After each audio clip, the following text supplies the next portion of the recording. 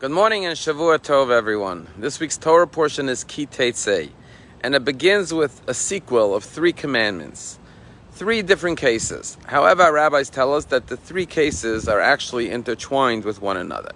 The first scenario is a story about a soldier who's on the battlefield and sees a beautiful from the enemy's country and the soldier is infatuated with this woman. He lusts for her and he desires her to take her for a wife.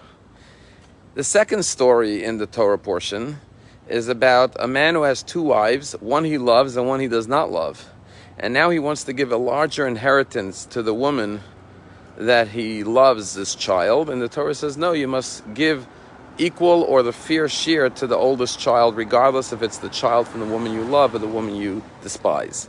The third scenario and story in the Torah portion is the story about a wayward and rebellious